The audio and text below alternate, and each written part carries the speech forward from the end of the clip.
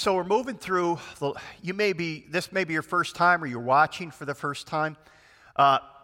We're moving through the letters. We call those epistles of the New Testament. So we have the historical narratives. Those are the Gospels, Matthew, Mark, Luke, and John. The book of Acts is also historical. Then we move into what we would call the epistles. And those are the rest of the New Testament. And then we have Revelation, the one book that's apocalyptic. But when we go through these letters or epistles, the majority of them are written by Paul. Now, we've already gone through Romans, and we've gone through 1st and 2nd Corinthians. Now we come to Galatians. Now, for some of you, you want to know where that is in the New Testament because you maybe don't know your way around the New Testament. The Old Testament is 2/3 of the Bible. That's the first 2/3. And then we come to the last 1/3. That's the New Testament. And then you come to the Gospels. Okay? So you have Matthew, Mark, Luke, and John. Hold the horse while I get on, right? So you get there. Then you come to the book of Acts, which is right after that. Then you come to the book of Romans. And then you come 1st and 2nd Corinthians. Then you come to 4 letters. And we're going to talk about those in the next 4 weeks. They're letters by Paul. And a good way to remember them is they're Galatians, Ephesians, Philippians, and Colossians. And the way you remember that is General Electric Power Company. General Electric Power Company. So Galatians, Ephesians, Philippians, Colossians. So we're going to talk about Galatians today. All right. So hopefully that helps you. So I'm assuming that some of you are here, you've never gone through, or you don't even know what Galatians is. You don't even know what an epistle is. Well, you're going to learn today. So let's talk about that. In the book of Acts, and many of these books, these letters, these epistles, are tied to the book of Acts because Paul wrote them. He may have written them on a missionary journey. He may have written them from prison. He may have visited the churches and then wrote letters back to the churches to encourage them or correct them. There's a whole bunch of reasons. But here's what's going on. We read in Acts chapter 2 that a whole bunch of Jews had gathered in Jerusalem for Pentecost. And Peter got out, and you can read about it in Acts chapter 2. Peter got out and preached a sermon, and it said about 3,000 people were added to the church on that day. Okay? Now, these people all left. They all went back to their areas all over the Roman Empire. So you have people all over the Roman Empire that were there on the day of Pentecost, and they're starting to form these little assemblies, or what we call churches, because that's what a church is. It's an assembly of believers. And they began to gather, and so there were house churches. They were smaller house churches that would meet in different regions, in the region of Ephesus, in the region of Philippi, in the region of Galatia. We're going to talk about that. So there's these house churches that are meeting in Galatia. Most of these churches began with Jewish people. You may not even know this, but the Christian church today began as a Jewish movement. They were all Jews on the day of Pentecost, and they went back, and so they began to share the good news. Now, the interesting thing about the good news is it was all inclusive. It included both Gentiles and Jews together. This was a new thing. It was very different, okay? So the question was, and this is really, you'll see this in the New Testament, it's a real issue, and you see it in the book of Acts. What are we going to do with these Gentiles? Because they don't follow the law, and we as Jews came out of a very traditional follow the law, and in the area of circumcision, in the area of worship, in the area of dietary laws, we have all of these rules and these regulations that we were supposed to follow. But now there's this new thing called the church, and these Jews and Gentiles are together. So the question is, what hoops do the Gentiles have to jump through to be part of the church? Do they have to be circumcised? Do they have to follow the dietary laws?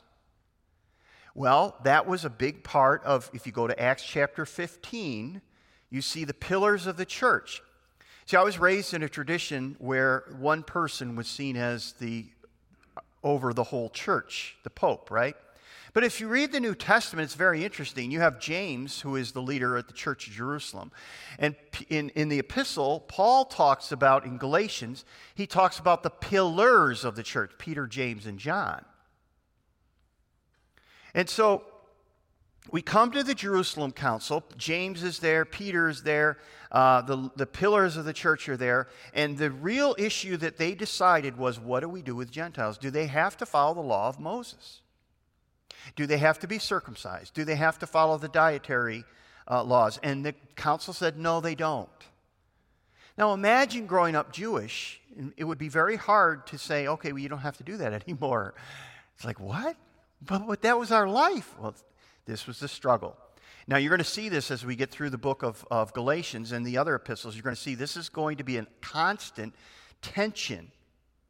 Because the Gentiles had this freedom. They've always had this freedom. And some of them were jerks, and they tended to flaunt it. They could eat any food they wanted, but the Jews, basically, some of the Jews held to a kind of a dietary standard. They wouldn't eat certain foods.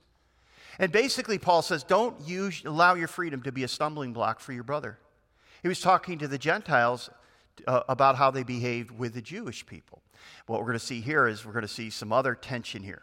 So that's kind of what's going on here.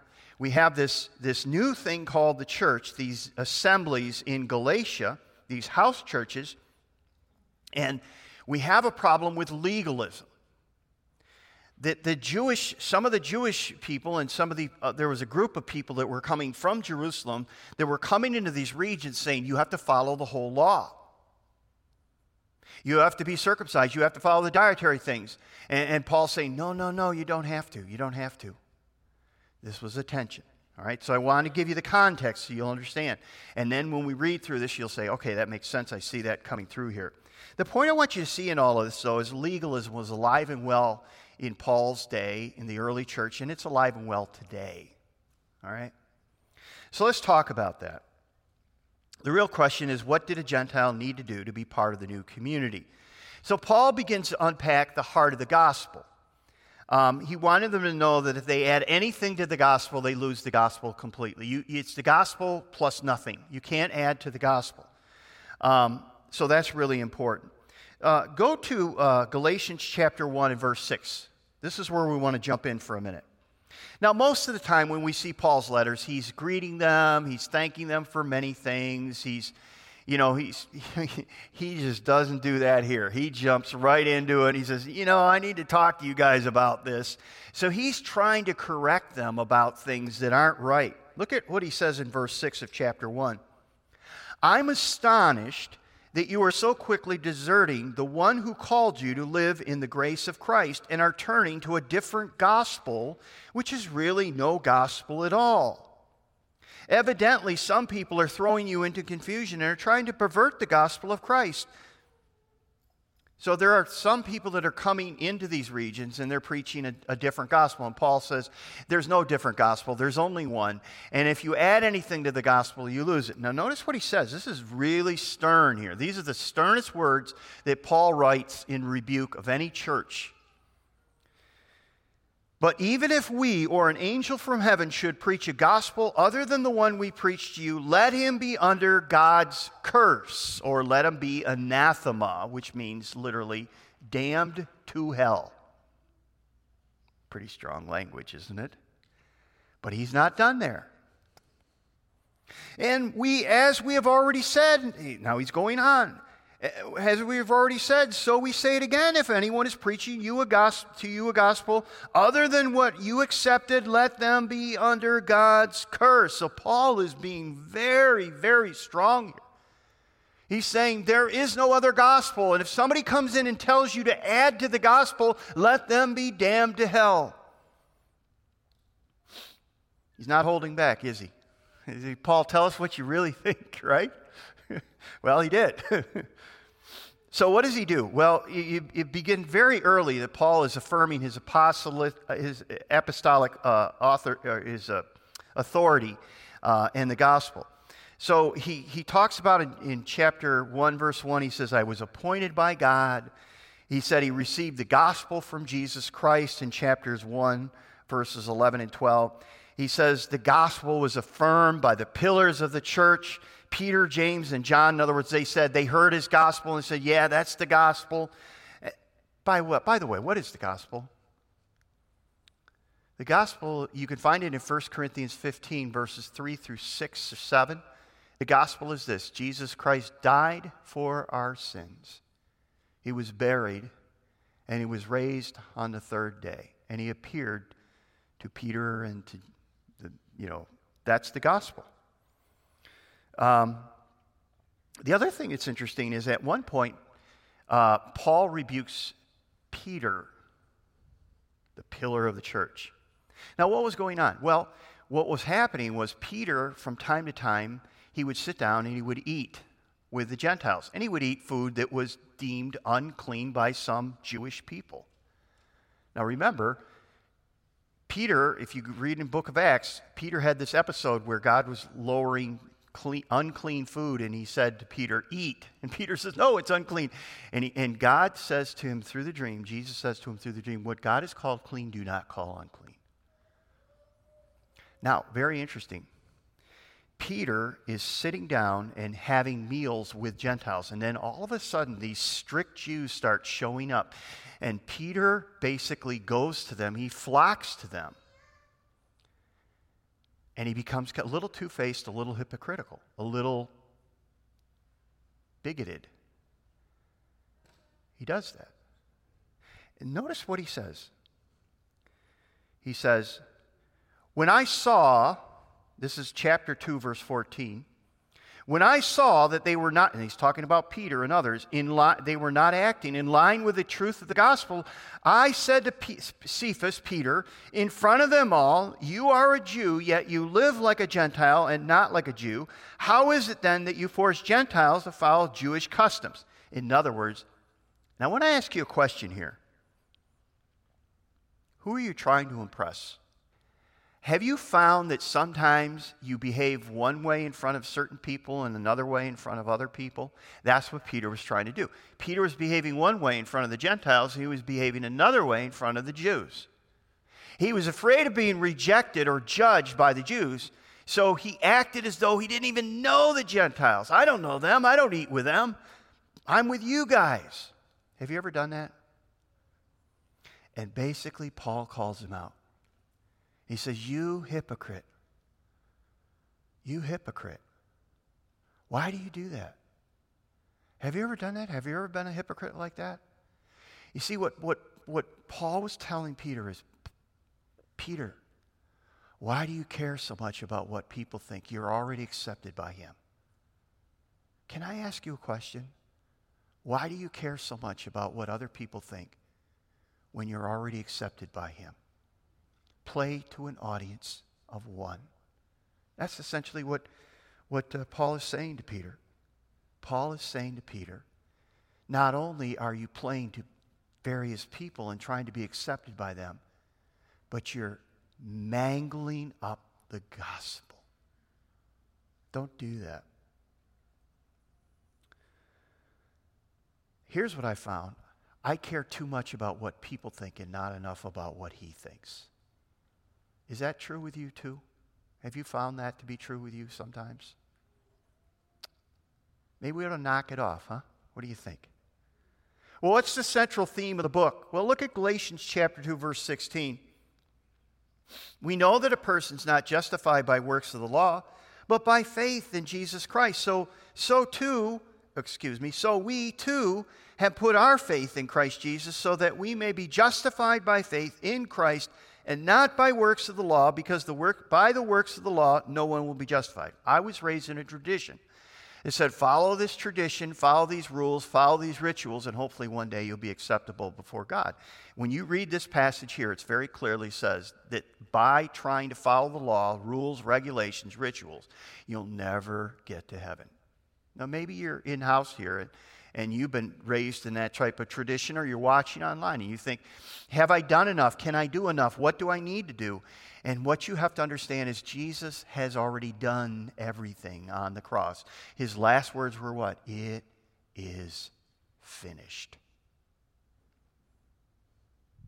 By the way, Abraham wasn't justified by the law, was he? Well, some of you who know the Old Testament know that Abraham came before Moses. The law came through Moses. Remember on Mount Sinai, he got the tablets? Well, Abraham was way before Moses. And so how was Abraham made right with God? By faith. By faith in God. By faith in God. The law came before Abraham through Moses.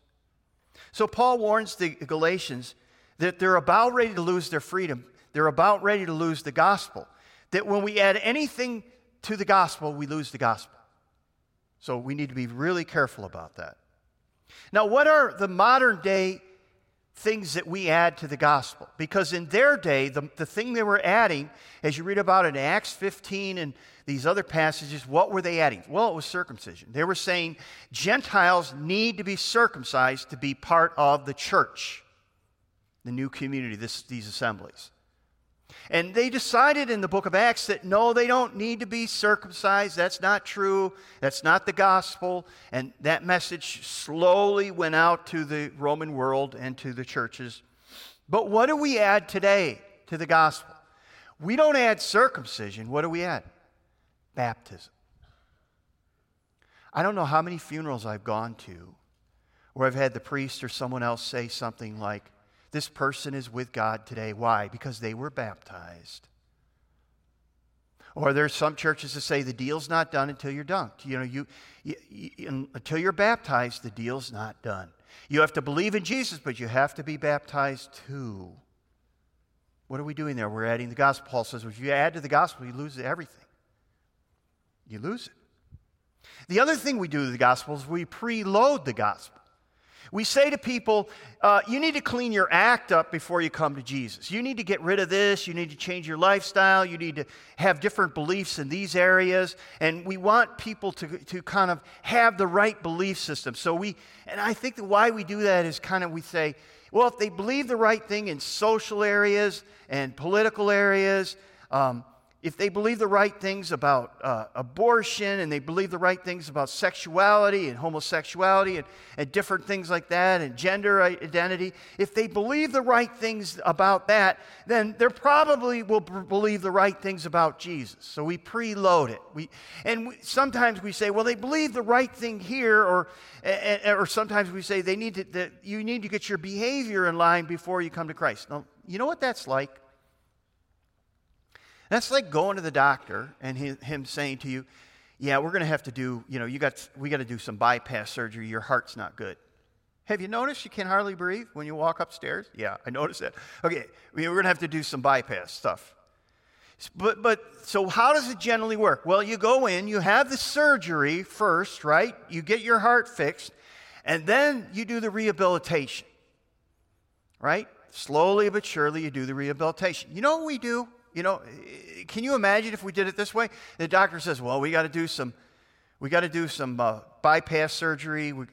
But here's what I want you to do. For the next month, I want you to exercise hard. I want you to get on a treadmill and really work out and really get going.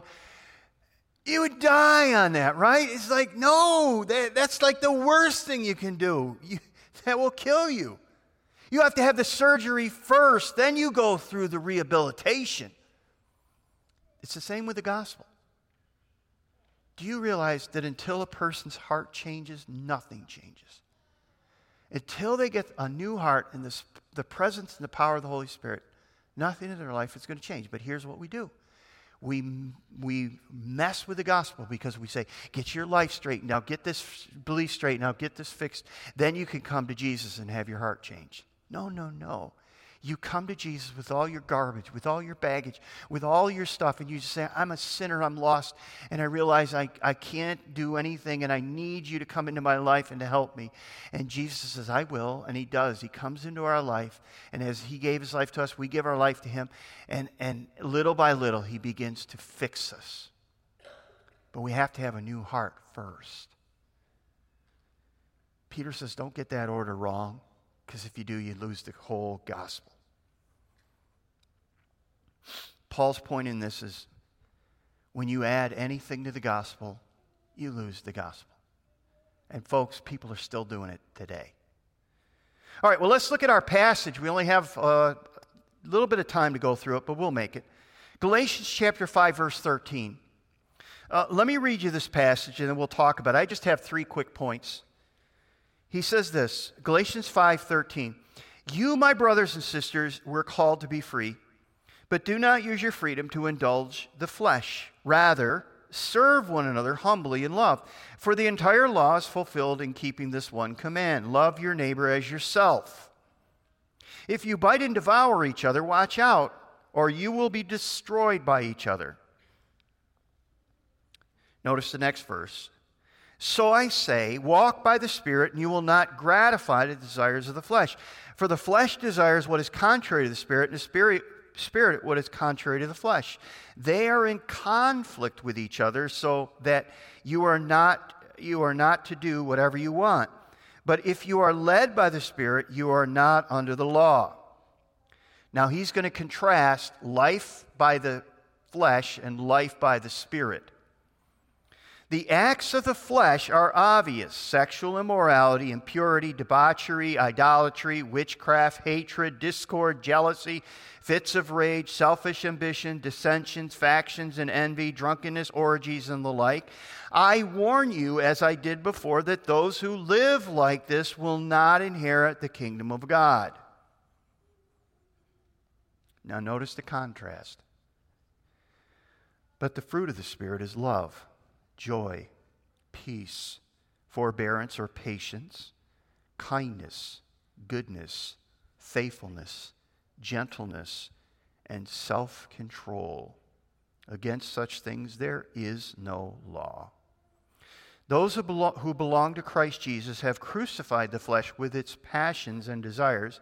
Since we live by the Spirit, let us keep in step with the Spirit. Let us keep in step with the Spirit. Let us keep in step with the Spirit.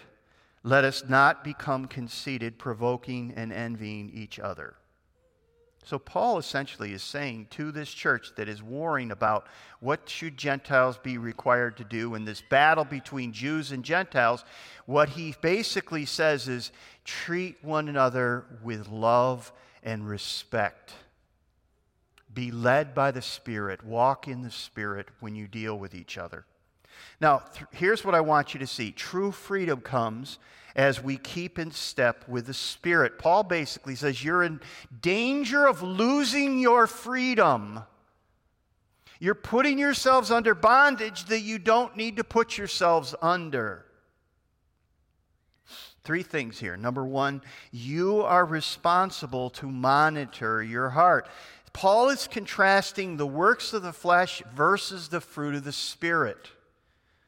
What's interesting to me as you read through these lists, it's very interesting.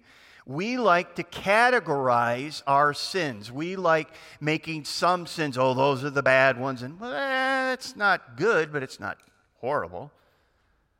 Like, let me look at the list here. Let me read them one more time. The acts of the flesh are obviously. Now just think of your own life here. Sexual immorality, nope, check, I'm good on that one. Impurity, debauchery, nope, I'm good on that. Idolatry, sometimes. Witchcraft, nope, I got that one, man. I'm not there. Hatred, discord, jealousy, fits of rage, selfish ambition, We like to say, I'm not a witch, but I'm really envious. And I tend to sow discord. And I have selfish ambition. You see what we do? We make some sins acceptable and others bad. Paul doesn't do that here. And he contrasts that with the fruit of the Spirit: love, joy, peace, forbearance, kindness, goodness, faithfulness, gentleness, and self-control. And so what he's doing here is very interesting. He's saying at any moment, you know whether you're being led by the Spirit, you're in step with the Spirit, or you're being led by the flesh. There's no question about it. You know where you are. It's pretty clear whether you're being led by the flesh or you're being led by the Spirit at any moment. And that can happen on a dime. There have been days, right, where you have been walking, you've been doing a good job, and all of a sudden somebody does something, somebody says something, and like a dime you switch, and all of a sudden you start doing and saying things, and when you kind of get yourself, you lose your mind basically, you get your mind back, and you look back at what you did, and you go, how in the world did I just do that? You allowed the flesh to take over. By the way, he basically says if your life is characterized by these things, you're not headed for heaven. Notice he says, I warn you, as I did before, that those who live like this, in other words, that's the way they live, that's the pattern of their life, that's their direction, will not inherit the kingdom of God. Does that mean you'll never have moments? No. It means, though, that if those are only what characterizes your life, then you got to question whether you even know Jesus. So that's the first thing. Second thing is that you're in a battle for your heart. The flesh is your old way of life. The Spirit is your new way of life. And they're in a constant battle. Paul points this out. It's really interesting. In Romans chapter 7, I think the verses will be up here, 21 through 25. There's scholars that say Paul wasn't a Christian when he wrote this. And there's scholars that say, no, he was a Christian. He's just being honest about his struggle. I think it's the second one. I don't think it's the first. But notice what he says. It's very interesting. Verse 21. So I find this law at work. Although I want to do good, evil is right there with me. For in my inner being I delight in God's law, but I see another law at work in me, waging war against the law of my mind and making me a prisoner of the law of sin at work within me. What a wretched man that I am. Who will rescue me from this body that is subject to death? And then he says, thanks be to God who delivers me through Christ Jesus. Paul basically says, I have done things and I have said things that I am absolutely ashamed of. I lost my mind. And what Paul is doing is he's saying, as Christians, we are in a battle for our hearts. But you know at any moment whether you're walking in the Spirit or whether you're walking in the flesh. And what you have to do is catch yourself and say, okay, that was wrong. And you may need to go back to people and say, I was wrong, and I take full ownership, and I confess my sin to you. That's why the Bible says, confess your sins to one another. That when you get, you go off on somebody or you do something, you go back and you make it right. You repent. You acknowledge your thing, and you say, this was wrong, and I take full responsibility for it. Have you ever had anybody do that to you? It's very rare, isn't it? It shouldn't be. Because we want to justify our behavior, right? Oh, they said this, they did this, so it's okay. No, it's not. No, it's not.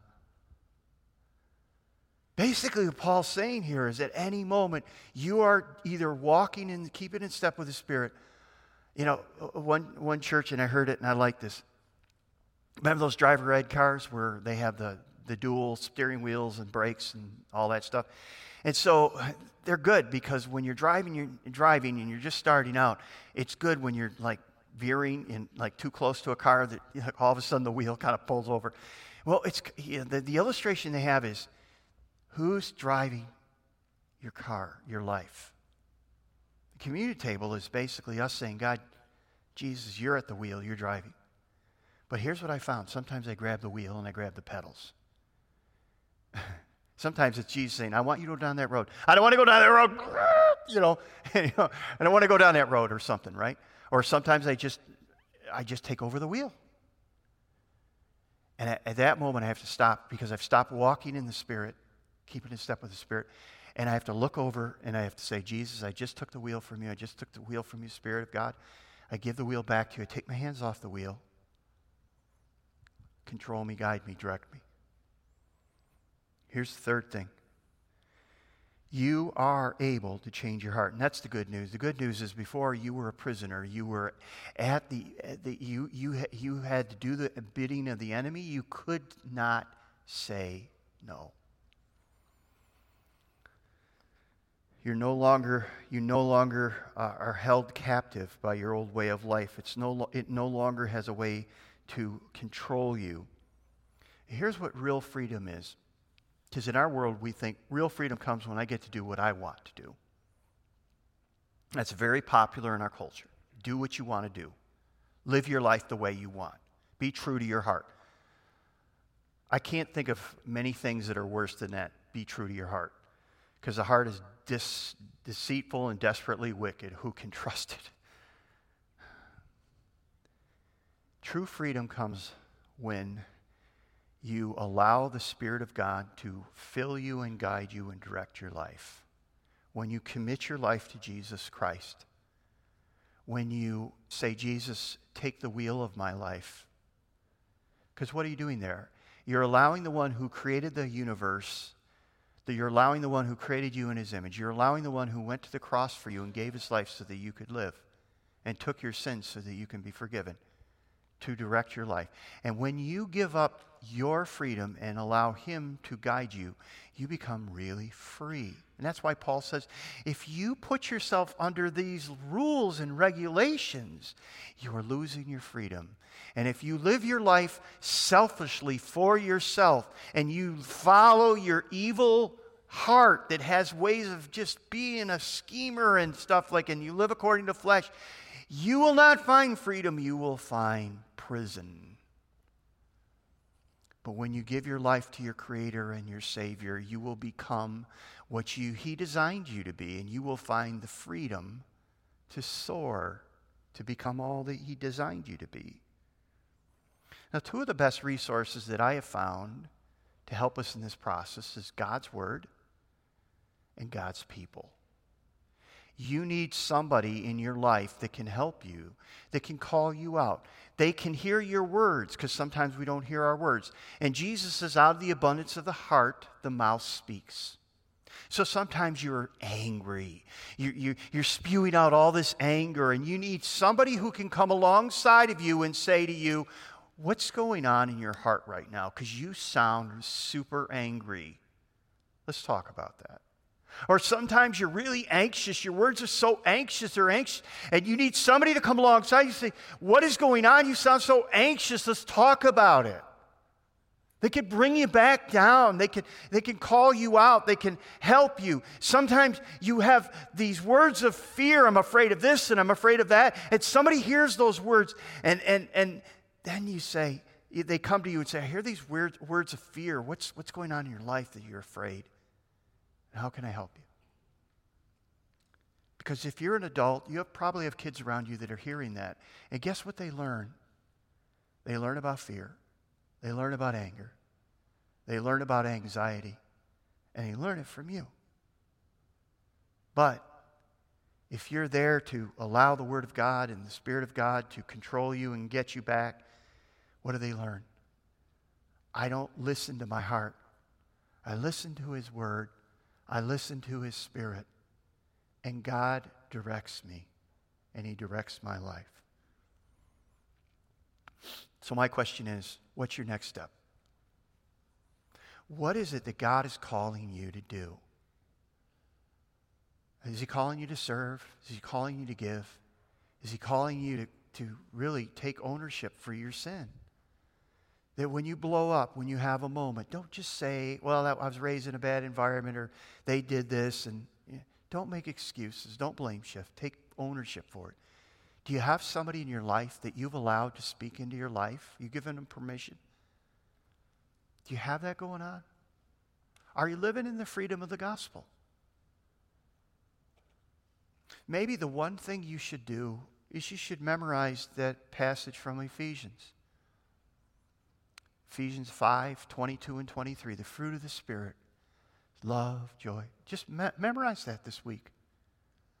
And put it in your heart. Thy word have I hid in my heart, that I might not sin against you. Maybe that's what you should do.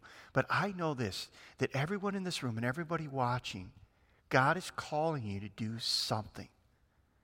Whatever the next step is, if you love Him and if you belong to Him, be obedient. Jesus said over and over, why do you call me Lord, Lord, and you don't do what I've called you to do. God has called you to do something today. Do it. Don't wait. Don't make excuses. Do it. Stand with me. Let's pray. Help us, Father, to keep in step with your Spirit, to love our neighbor as ourself, to forgive our enemies, to work through conflict in a healthy way. Help us, Father, never to add to the gospel, because when we add to it, we lose it completely. Help us to treat people with dignity and respect, made in the image of God. But most of all, Father, help us to take whatever the next step your Spirit has called us to take today. And let's not make excuses. Let's not put it off. Let's do it today. For your glory and our good, we pray this in Jesus' name. Amen.